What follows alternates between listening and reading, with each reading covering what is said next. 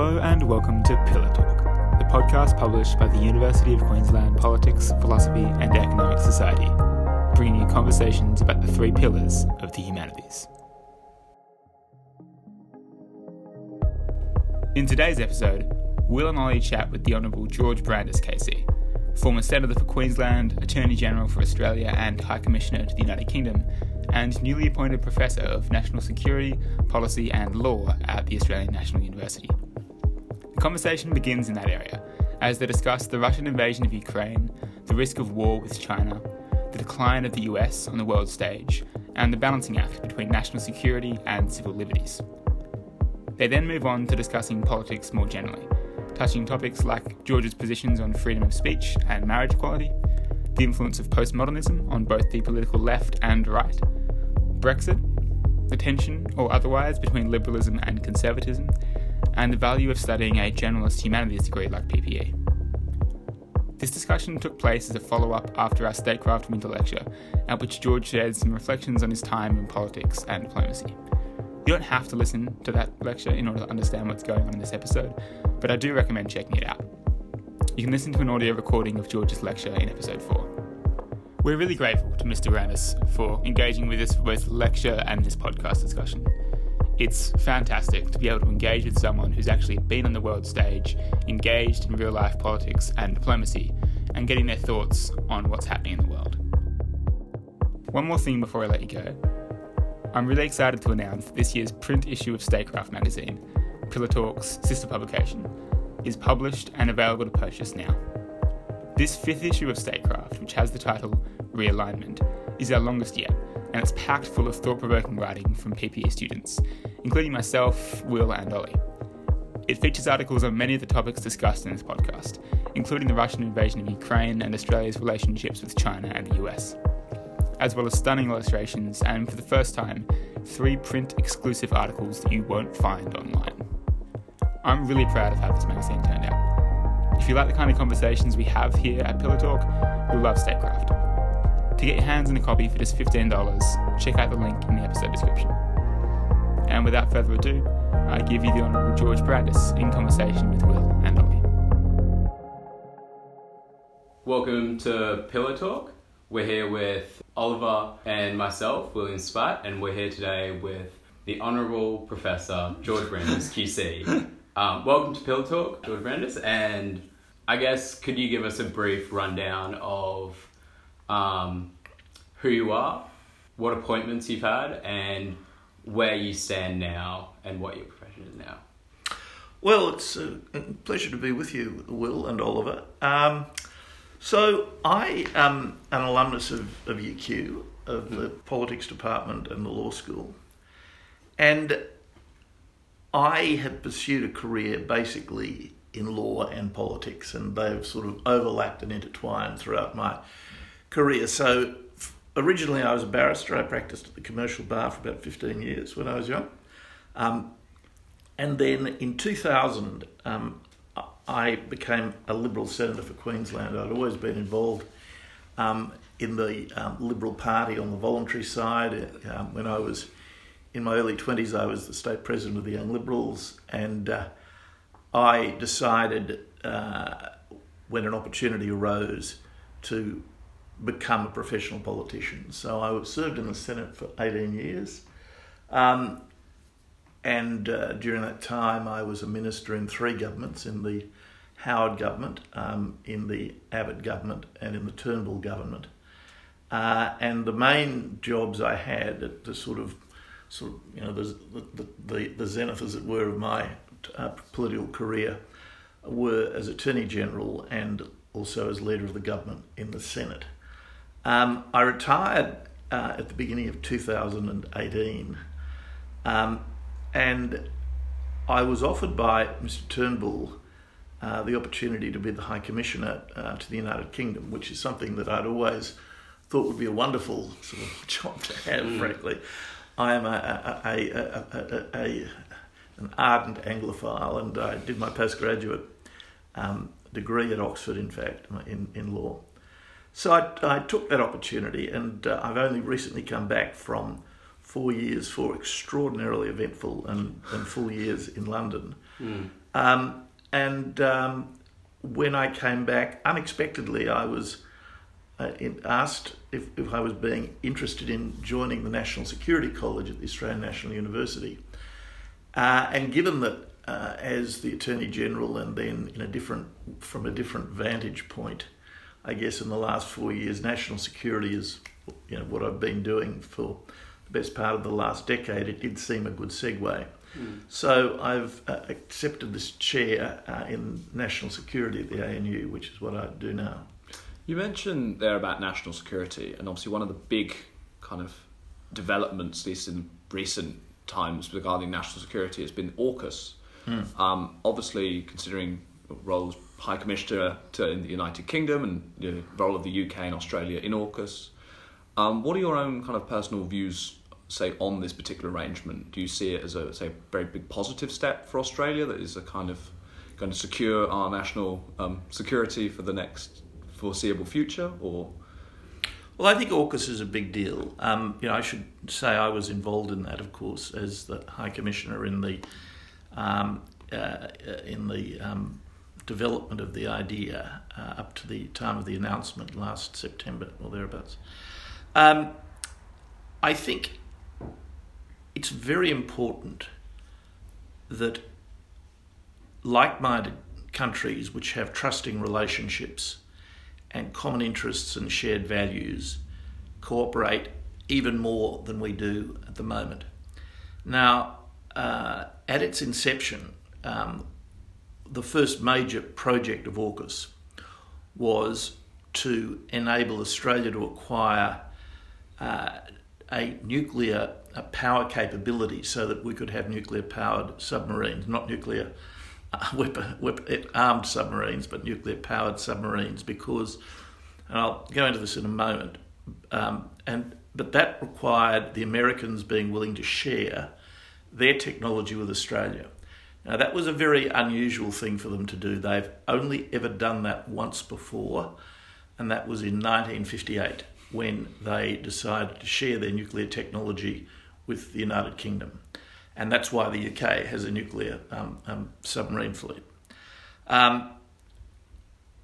They decided that they would share their technology with Australia.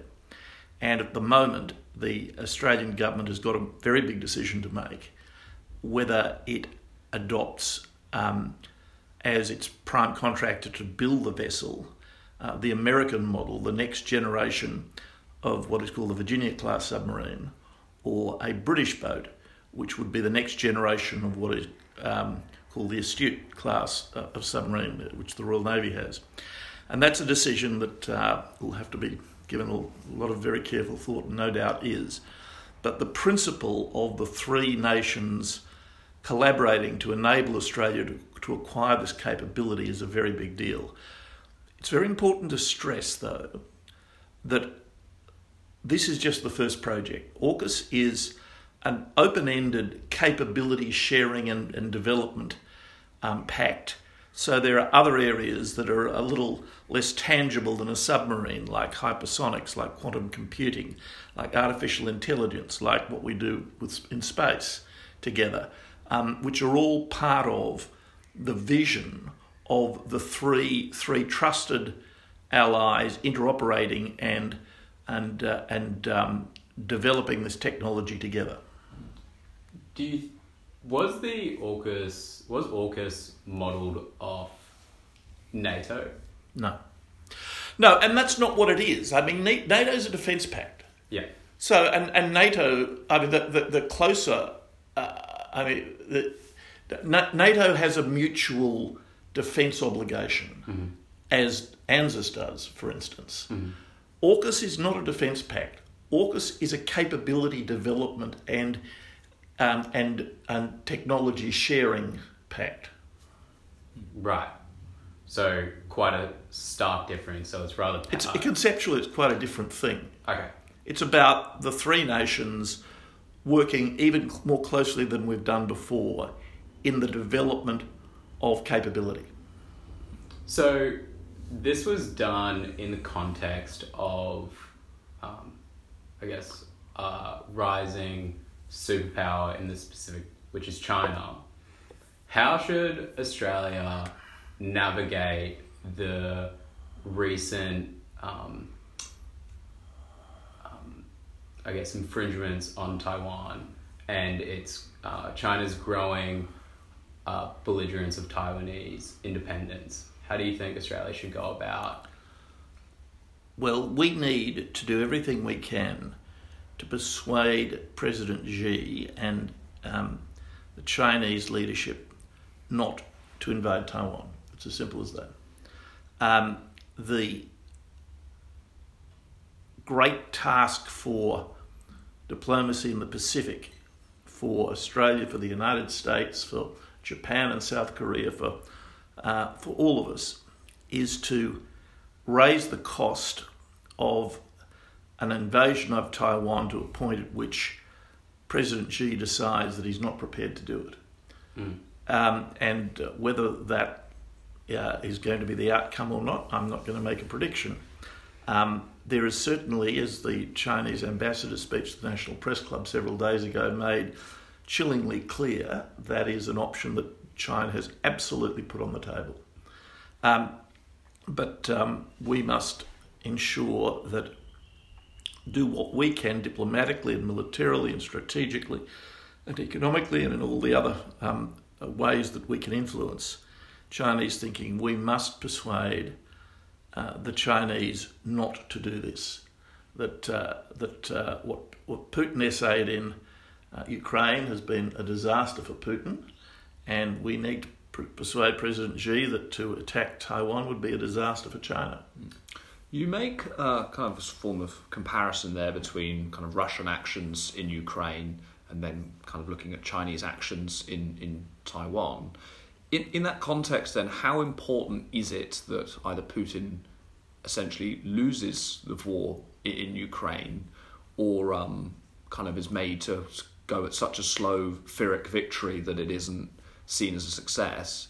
Is that essential then in order to kind of show the Chinese that the Western nations can kind of rally around and ally and ensure that those countries can't kind of bully them around in that way? Or? Well, there's a lot of parts to the answer to that question, Oliver. And first, let me say that the comparison between Russia's invasion of Ukraine and China's threats to Taiwan are different in many ways. For a start, we have a one China policy. We accept that there is one government of the People's Republic of China, and that is the Beijing government. We acknowledge their claim to Taiwan, but we uphold the status quo, and it's that holding those three propositions simultaneously is quite difficult. But that's where we are. I mean, there are some who say that the one China policy is dead, that de facto we have acknowledged, and America has acknowledged Taiwan to be a sovereign government. And that's a debate that international relations scholars and international lawyers might have. But nevertheless, formally, the international legal character of Ukraine is quite different from the international legal personality of Taiwan. That's the first point. The second point is that as a military exercise, it would be much harder to invade Taiwan than it has been to invade Ukraine. Ukraine is basically a plain. It's a very flat country.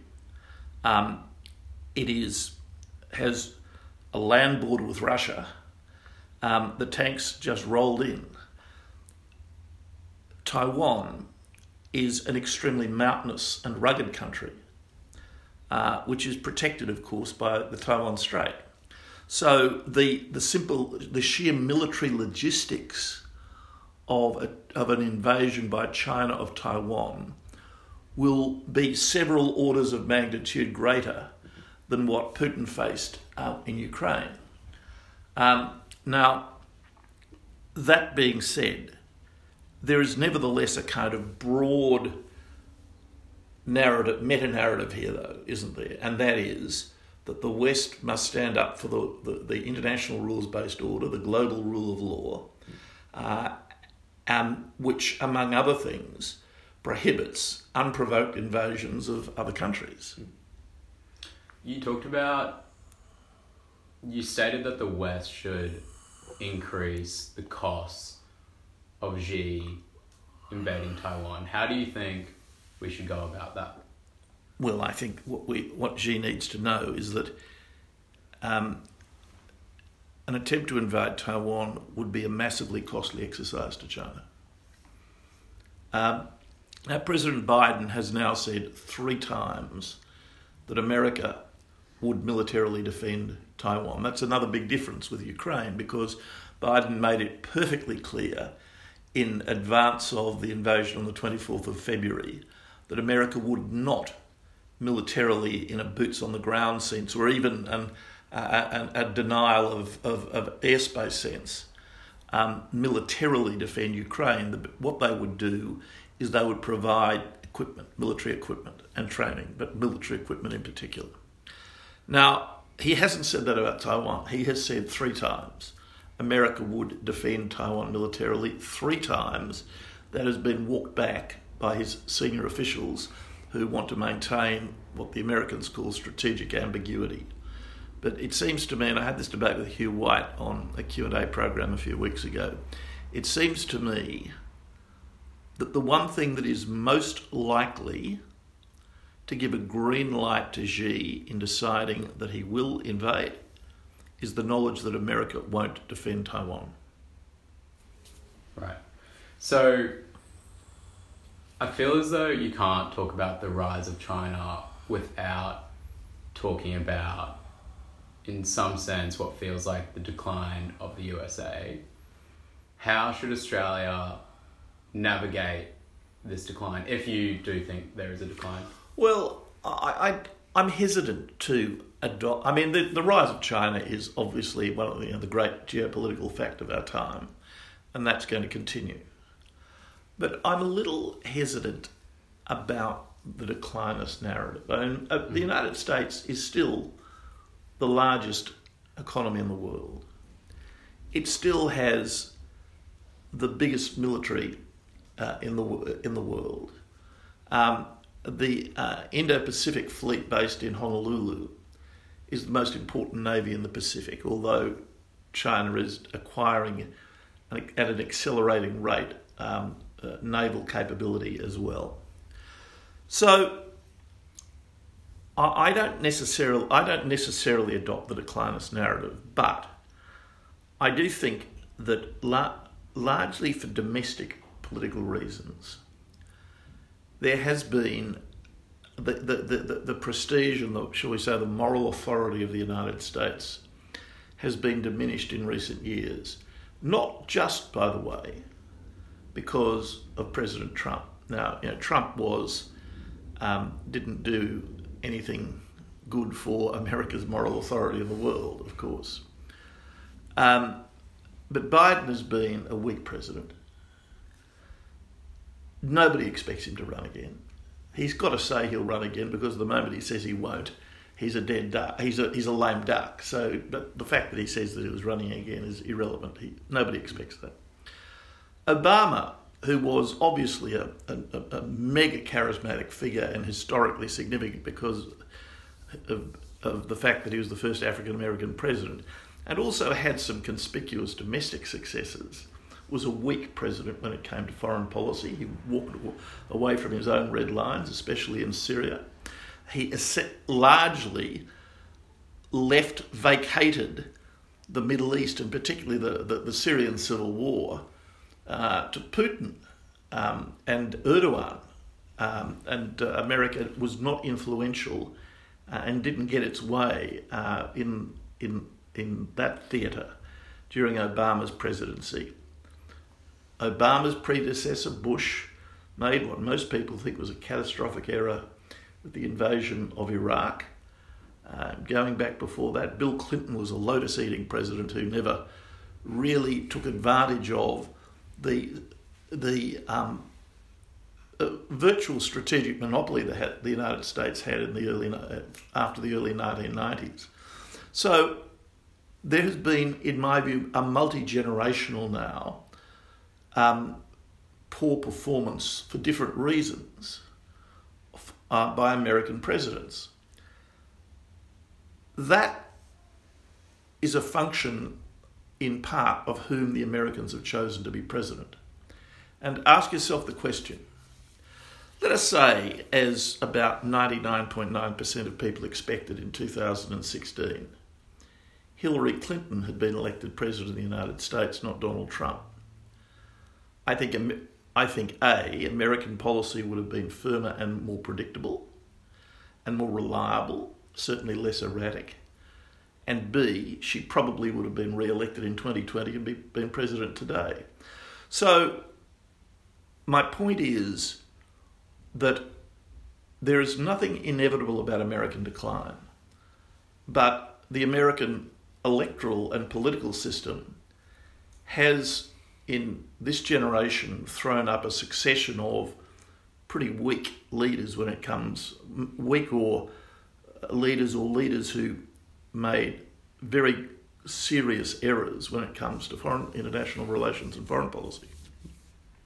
Who was the last president that you think got it right on foreign policy? I think the most impressive American period in foreign policy was the period of Reagan and the first President Bush.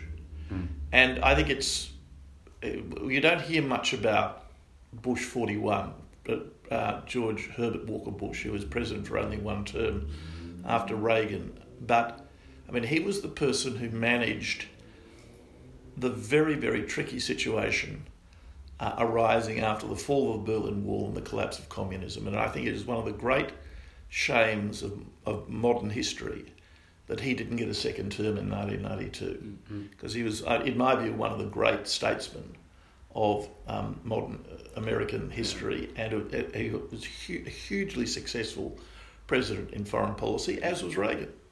So it's a kind of classic adage that foreign policy isn't what wins elections. Yeah, well, though, it sometimes loses elections, as the Vietnam era showed. Yeah, just so changing tact slightly from this kind of, foreign policy, national security focus. You mentioned, because, for people who might be listening to this podcast later, George was very kind to give us our this semester's kind of statecraft lecture, and talking about his reflections on politics and diplomacy. And in that, when you were talking quite practical politics, you did mention some kind of thinkers, such as, Michael Oakeshott, Machiavelli in there. And I was just interested to see, when you kind of in the practical application of politics in government roles, what kind of role does that political kind of philosophy, or kind of maybe quite high level political thinking, how does that actually work to influence your kind of political practice when you're actually kind of at the coalface? In my case, quite a lot, more than you might think, actually. I think typically not very much for most ministers, but I'd been sort of studied political philosophy, and I used to lecture in the law school in jurisprudence for years. So, I mean, it was much more front of mind for me than it was for most of my colleagues, at least.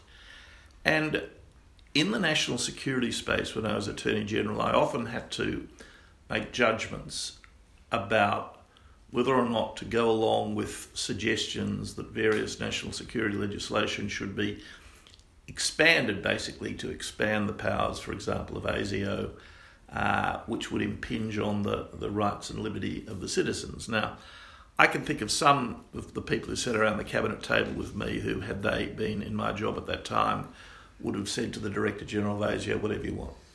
It helps in the war against terrorism, whatever you want. I didn't do that. I wanted to be persuaded, A, that it was necessary, and B, that it wasn't overreach. I usually was persuaded, by the way, that it was necessary and wasn't overreach. But I consciously did try to maintain an attitude. My default position was, we don't expand the powers of the state unless there is a powerful reason to do so. In your valedictory speech, you claimed that Australia's balancing out between national security and civil liberties was a success. What do you think contributed to Australia's success in that balancing act? Well, I think I was actually quoting an editorial from the Courier Mail which made that observation. I think, we've not had a mass casualty terrorist episode in Australia.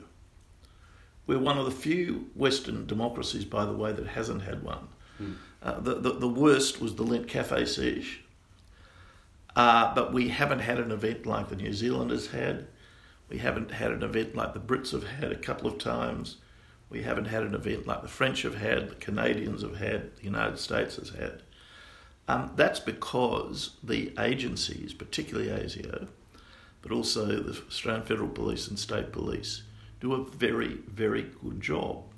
And their capacity to surveil troublesome people, it has been a very important part of their success in interdicting, on occasions, the preparation for terrorist acts.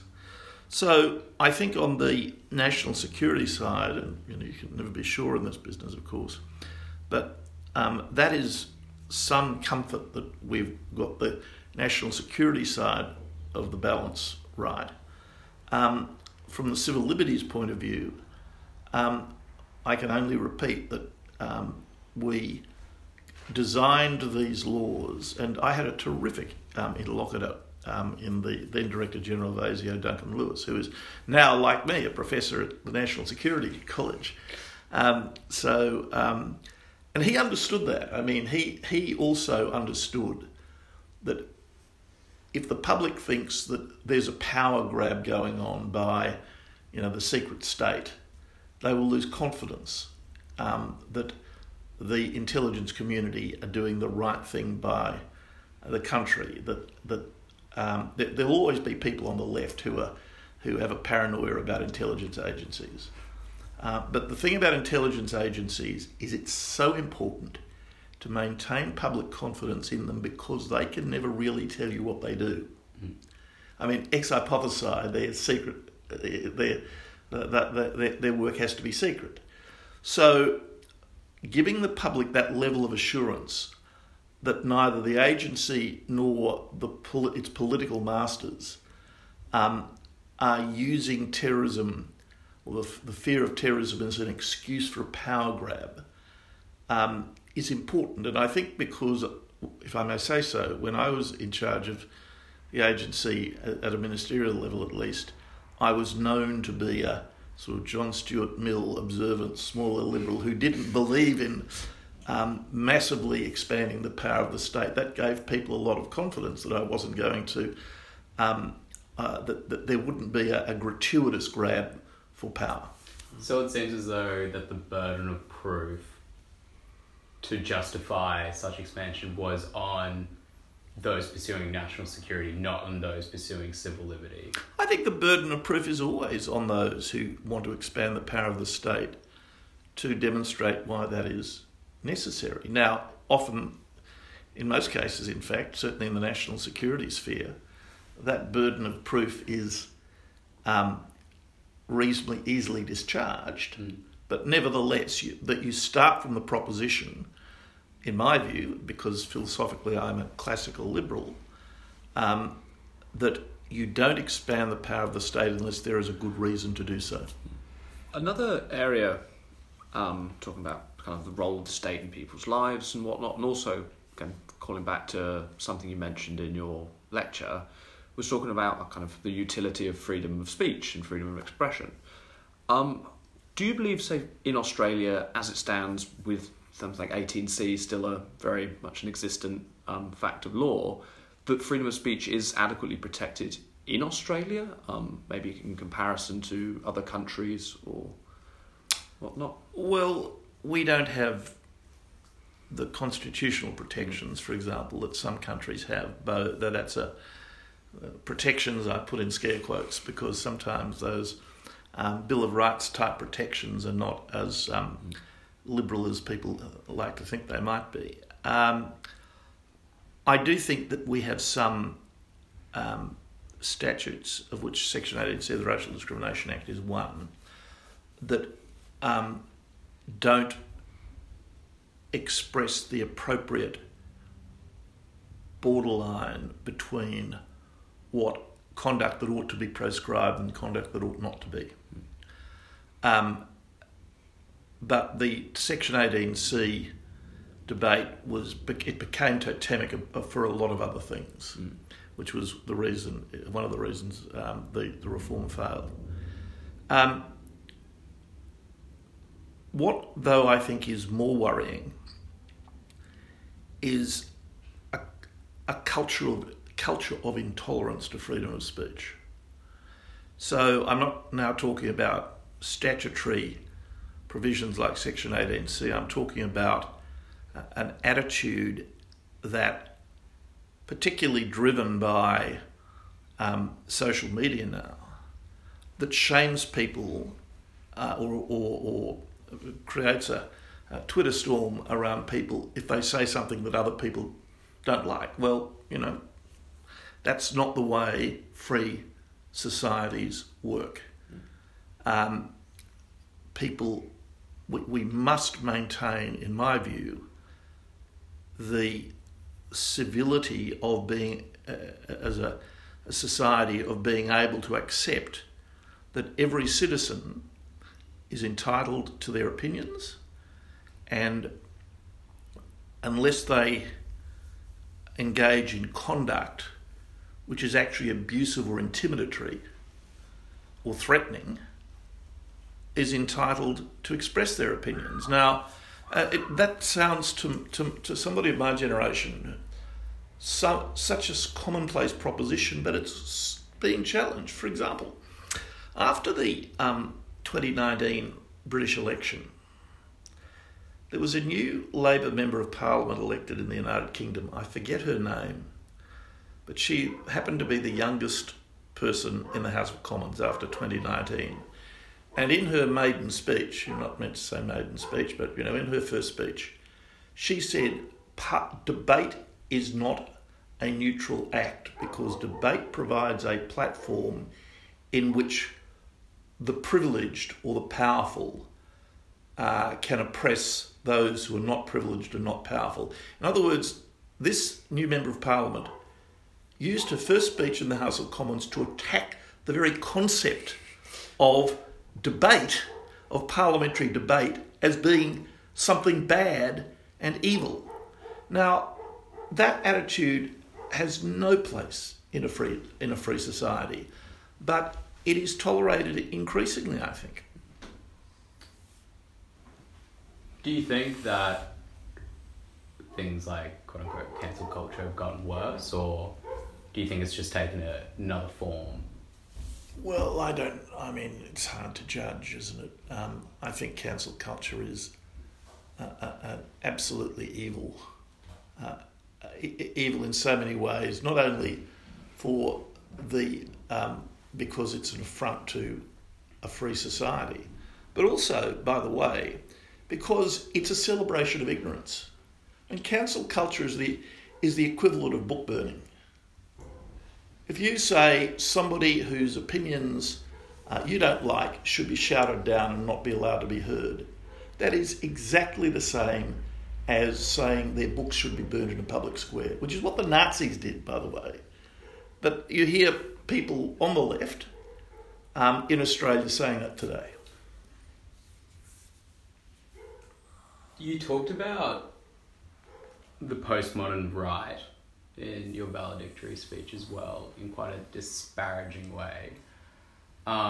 What did you mean by the postmodern right, and what threat do you reckon it poses? Well, I adopted a phrase that I had picked up from my friend Scott Ryan, who was then the President of the Senate and who's one of the few real intellectuals in Australian politics, sadly now retired. And he had introduced me to this phrase, right-wing postmodernism. Postmodernism is a set of attitudes and beliefs that is usually associated with the left and the kind of attitudes that I've just described. But the idea of right-wing postmodernism is a bit like Trumpian populism. It's obviously not liberalism, but it's not conservatism either. I mean, people on the right who want to tear down institutions like, for instance, the separation of powers, the independence of the judiciary, the rule of law, and invest untrammeled policing powers in the state in the name of public order. Obviously they're not liberals, but they're not conservatives either, because conservatives don't believe in that. Conservatives believe in protecting institutions, and I think, you know, the tension that used to exist in centre-right politics in Australia between liberals and conservatives, about which I've been just reading John Howard's new book, and he writes about this in the book that he's just published, which is certainly worth reading. I think that's been overtaken. I think the liberals and conservatives are each other's allies now. And what they are allies against is an unthinking authoritarianism of both the right and the left, that both attacks freedoms but also attacks the institutions that protect freedoms. You mentioned, I would say, kind of that idea coming through in the form of, say, Trumpian populism. Is it apparent in Australia, maybe not to the same degree as it is in America, but say within Parliament or within the Senate or whatnot, is that idea of these kind of postmodern right or postmodern left that want to essentially break down the institutions and have those set of views you were talking about, is that a major force in Australian politics or a growing force in Australian politics, or is it still largely an American phenomenon? Well, allowing for the fact that I haven't been in the United States in the last 5 years, but so I'm observing from a distance, but I don't think that we are anything near the position that we have in the United States. I mean, those people who were responsible for the insurrection in January of last year, how can you describe them as conservatives? You can't. Seems like they have a deep disrespect towards... Well, they were anarchists. And one of the differences, I think, that not that the anarchist population in Australia is very large, mercifully, but I mean the extreme suspicion of government and institutions, the anarchist point of view, gets a lot more play on the American right than it's ever got in Australia. And now a brief word from our platinum sponsor, KPMG. KPMG provide a range of professional services for business, non-profits and government, including consulting on the design and implementation of key government policies. They offer 2 programs that might interest you, their 12-month graduate program and their 4 to 8 week vacation program for students in their penultimate year. Both are fantastic opportunities for anyone interested in consulting or in building their skills at solving complex policy problems. For more information, check out this episode's description or reach out to the UQ PPE Society and we can put you in touch with one of our contacts at KPMG. Now, back to our chat with George Brandis. What is the best critique of classical liberalism that you have read? And was there ever a point in your life where you started to doubt the tenets of classical liberalism? Well, the short answer to the second part of your question is no. But what I have done, and if it's not too pretentious a phrase, my intellectual journey, is become much more appreciative of the wisdom of conservative writers. And, I mean people like Michael Oakeshott, and also much more aware that this liberalism versus conservatism dispute, at least between classical liberalism and conservatism, is a bit of a false antithesis. As I said a moment ago, I think that the institutions that we have in Australia are largely liberal institutions. They're not socialist institutions, although we have a very healthy welfare state, but they're not socialist institutions. And there's usually a very close alignment between what liberals want and what classical liberals want and what conservatives want, although they come at a common conclusion from different premises. You mentioned there, you talk about, say, conservative writers, say Michael Oakeshott being one you name, another one, of course, seeing kind of being Roger Scruton. Yes. Obviously now with Oakeshott's been, died in 1990, Scruton passed away a couple of years ago.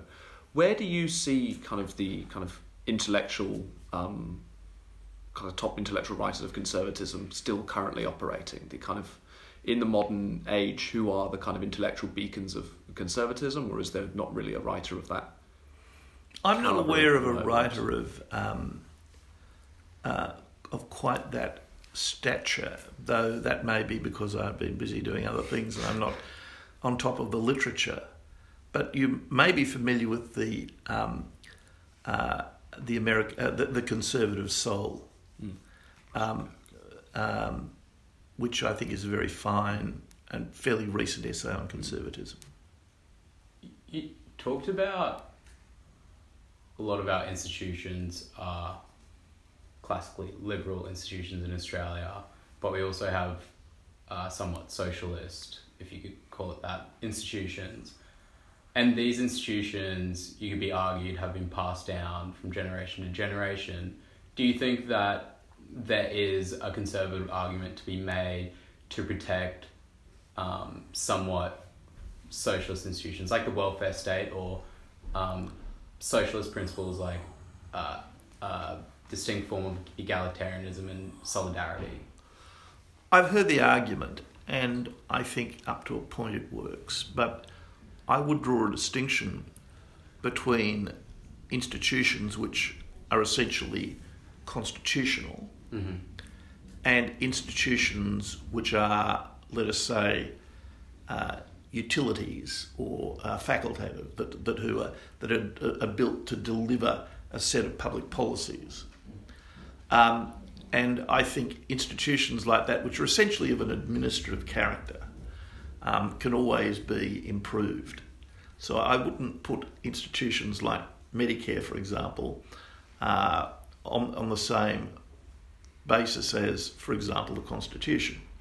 I mean, Medicare exists because governments now of both persuasions, initially the Labor Party and since 1996 the Coalition, have embraced the proposition of public provision of healthcare and a system which ensures that, largely funded from the budget.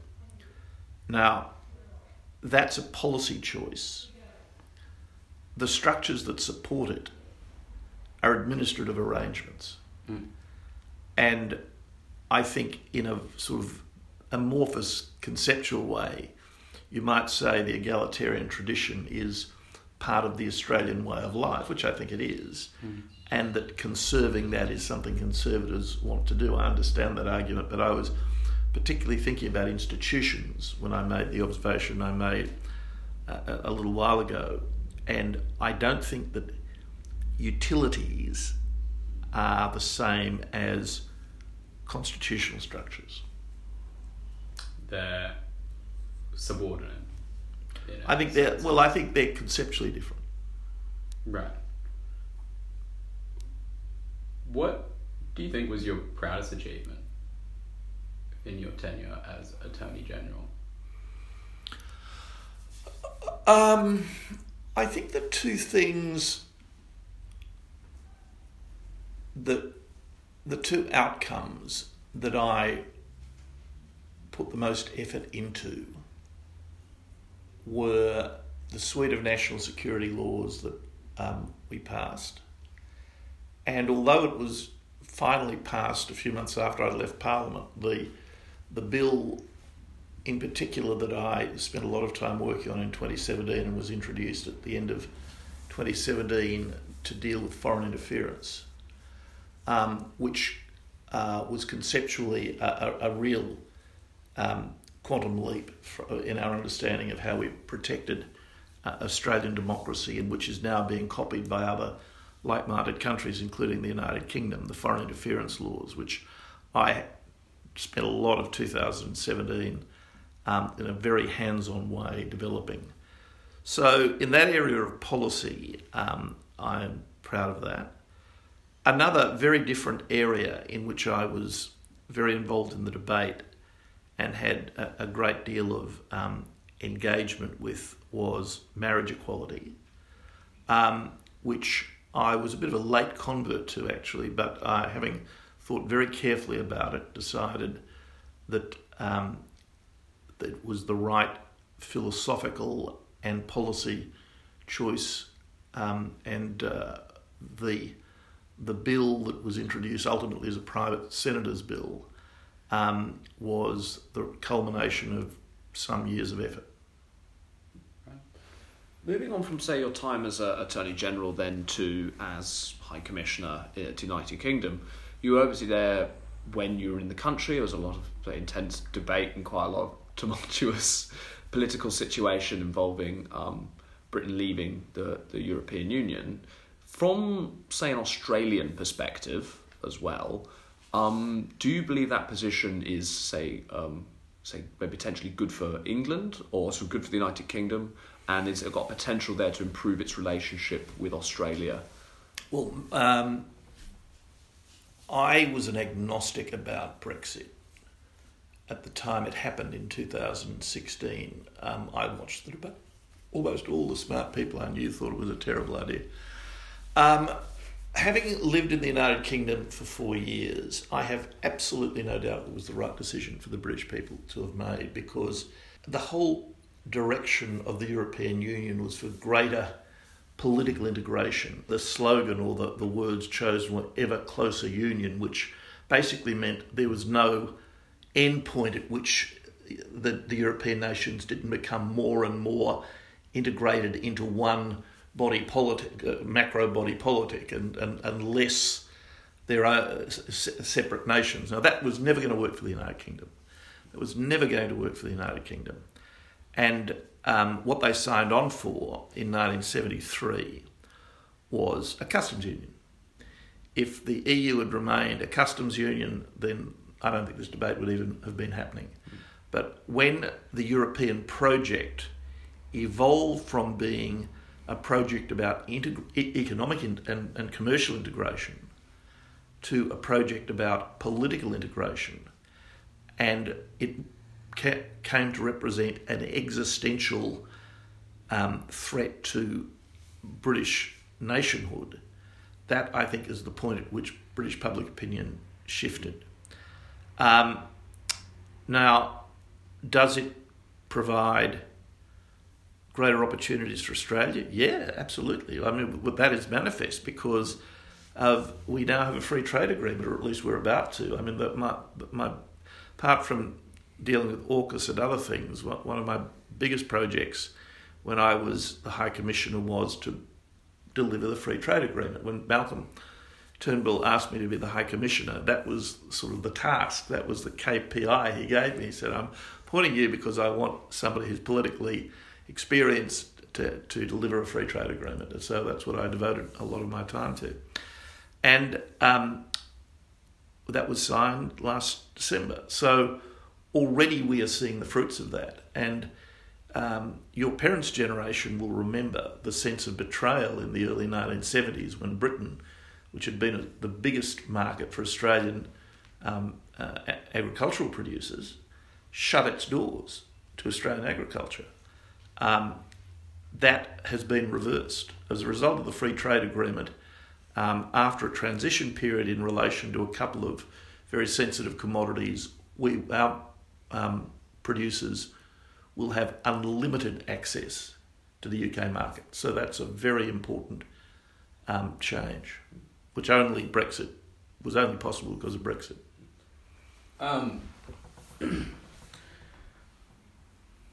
I guess this, not a gotcha question at all, but is there anything that you regret that you did? Any points of regret in your political career? A decision that you made that you think was not the right decision, reflecting back on it? Well, sometimes you make dozens of decisions a day. including most of them relatively small. So nobody could possibly say that there aren't things that they wouldn't have done differently. But I think I got the big calls right. Mm-hmm. I'm sorry that we didn't get the reforms to Section 18C through, but that was never going to happen because the debate was sort of overtaken by it became sort of a proxy debate for, are you not against racism, which was never what it was about. It was about sort of the meaning of a few words that could have caught a common ambition to stop racially abusive speech, could have described the boundary line between that and freedom of speech more accurately. So I'm sorry that we didn't reform Section 18C, but I think that was politically, for that reason, in the bounds of the impossible at the time. The real regret I have is that I didn't keep a diary.